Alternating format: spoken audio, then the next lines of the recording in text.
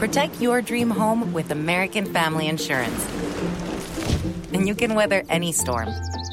You'll also save up to 25% by bundling home, auto, and life. American Family Insurance. Get a quote. Find an agent at amfam.com. Products not available in every state. Discounts may not apply to all coverages on an auto or home policy. Discounts do not apply to life insurance policies. Visit amfam.com to learn how discounts may apply to you. American Family Mutual Insurance Company, SI, and its operating companies, American Family Life Insurance Company, 6000 American Parkway, Madison, Wisconsin. Hey all, welcome back to the Real Life Pharmacology Podcast. I am your host, Pharmacist Eric Christensen, and I thank you so much for listening today. As always, go check out reallifepharmacology.com. Get your free 31-page PDF on the top 200 drugs. Great study guide, great resource, great refresher, no matter where you're at in practice or whether you're a student studying for board exams in nursing and pharmacy and med school. So go take advantage of that. Sign up at reallifepharmacology.com. Simply an email is all it's going to take for you to get access to that. So kind of a no-brainer there. So with that, let's get into the drug of the day, and that is lansoprazole. Brand name of this medication is Prevacid. This is a PPI, so proton pump inhibitor. Ultimately, it blocks proton pumps in the gut, the stomach, and those pumps are essentially responsible for producing hydrogen ions, pumping hydrogen ions into the stomach, which gives it its acidic environment. So if we block those pumps, naturally, we are going to raise the pH, and the stomach will be less acidic, which is hopefully going to help with things like heartburn, stomach ulcers, and things of that nature. So indications, what do we use this for? Obviously, like I mentioned, heartburn, GERD, peptic ulcer disease, GI prophylaxis and prevention. You'll see that a lot in patients who are anemic and maybe on higher risk meds like anticoagulants, NSAIDs. You'll definitely see PPIs like lansoprazole used for that.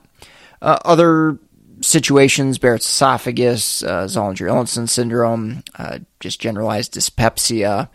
You definitely see these drugs used a ton in clinical practice. Dosing of lansoprazole, usually 15 to 30 milligrams once a day is what I typically see for most patients, especially when you're talking about kind of your garden variety, heartburn, that type of thing. You're going to see those lower doses in general.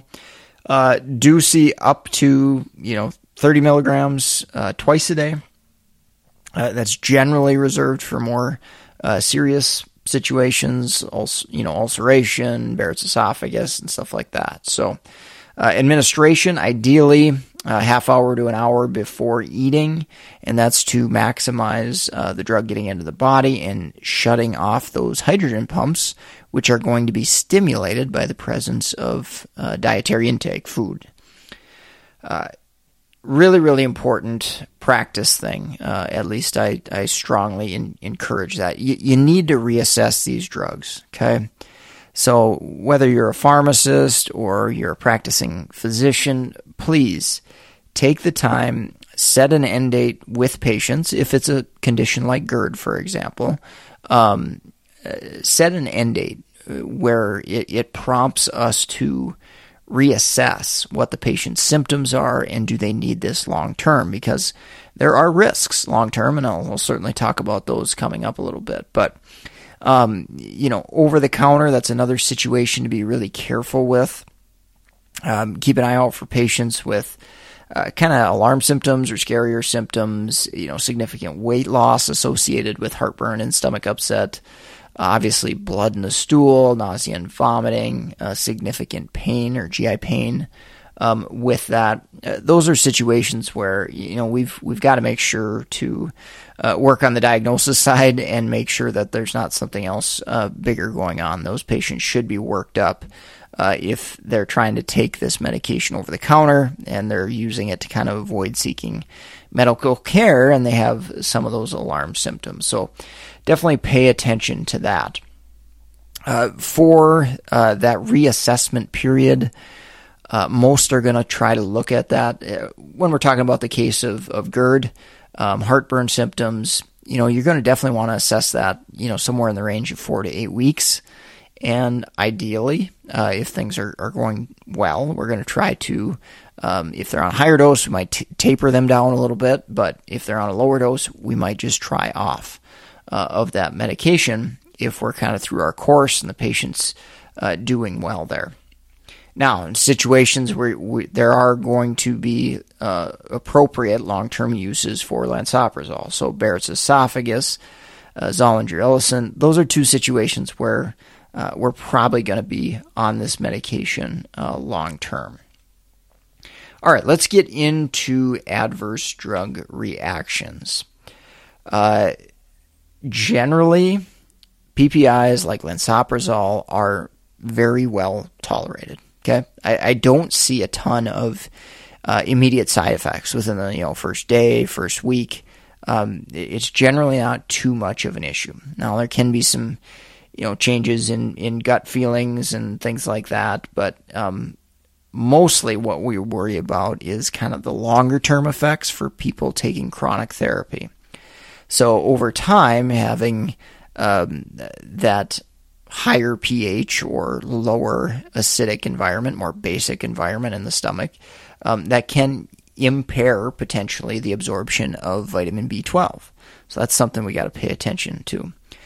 Low magnesium has also been associated with that. Poor absorption of iron has been associated with long-term use of PPIs. Increased risk of C. diff and other GI infections as well. So rare renal disease issues, potentially increased risk of fracture as well has been reported. So there's a lot of generally the risks are pretty low, but there's a lot of potential adverse effects in chronic therapy. So we've got to pay attention to that. If patients need long-term therapy and it's appropriate, that's totally fine. But we should monitor for some of these issues for sure. On the kinetics side of things, primarily broken down by the liver. So CYP enzymes are going to be the primary breakdown method of the drug and why it stops working and how the body shuts it down. And CYP2C19 and CYP3A4 are the two primary enzymes, with probably 2C19 being a little bit more prevalent as far as its frequency of breakdown of the drug.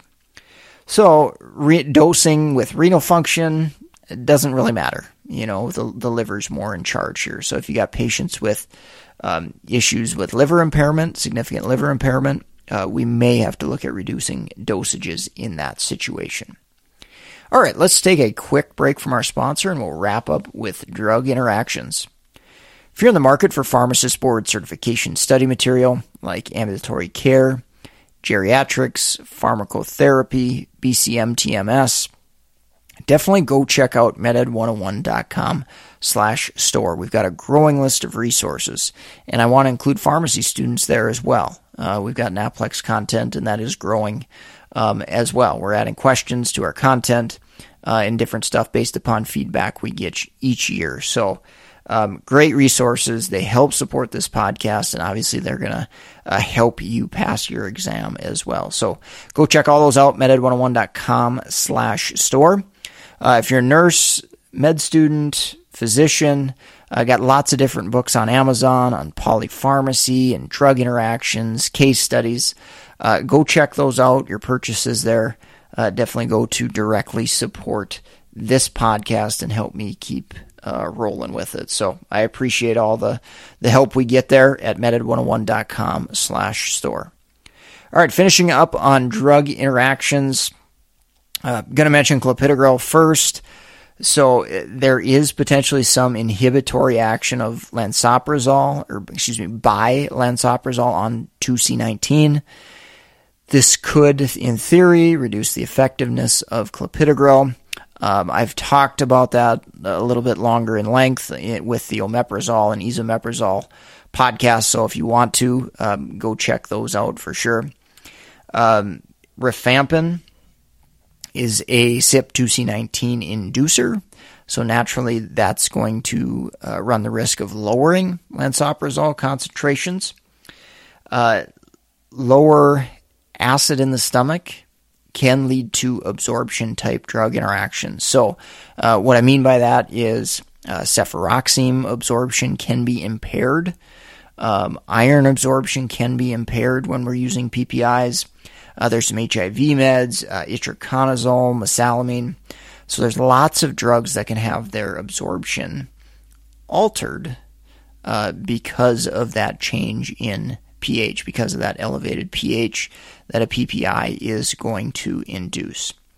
There are also drugs that have more absorption in what would be called a basic environment, or an environment where we've got a higher pH.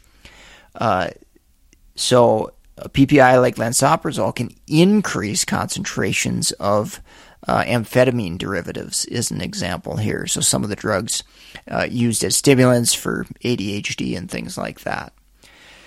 All right, I think that's going to wrap up the podcast for today. Thank you so much for listening. As always, go support the sponsor, meded101.com/store. Leave us a rating, review on iTunes, wherever you're listening. I greatly appreciate that. That helps us grow this podcast. Also share us, emails, class listservs, students, preceptors. Please definitely feel free to share the podcast and help people stay up to date and current on their medication education. With that, I'm going to sign off for today. If you want to track me down, mededucation101@gmail.com, or you can track me down on LinkedIn as well. Eric Christensen, PharmD, BCPS, BCGP. Thank you so much for listening, and I hope you have a great rest of your day. When you need mealtime inspiration, it's worth shopping Kroger, where you'll find over 30,000 mouth-watering choices that excite your inner foodie. And no matter what tasty choice you make, you'll enjoy our everyday low prices, plus extra ways to save, like digital coupons worth over $600 each week. You can also save up to $1 off per gallon at the pump with fuel points. More savings and more inspiring flavors make shopping Kroger worth it every time. Kroger, fresh for everyone. Fuel restrictions apply.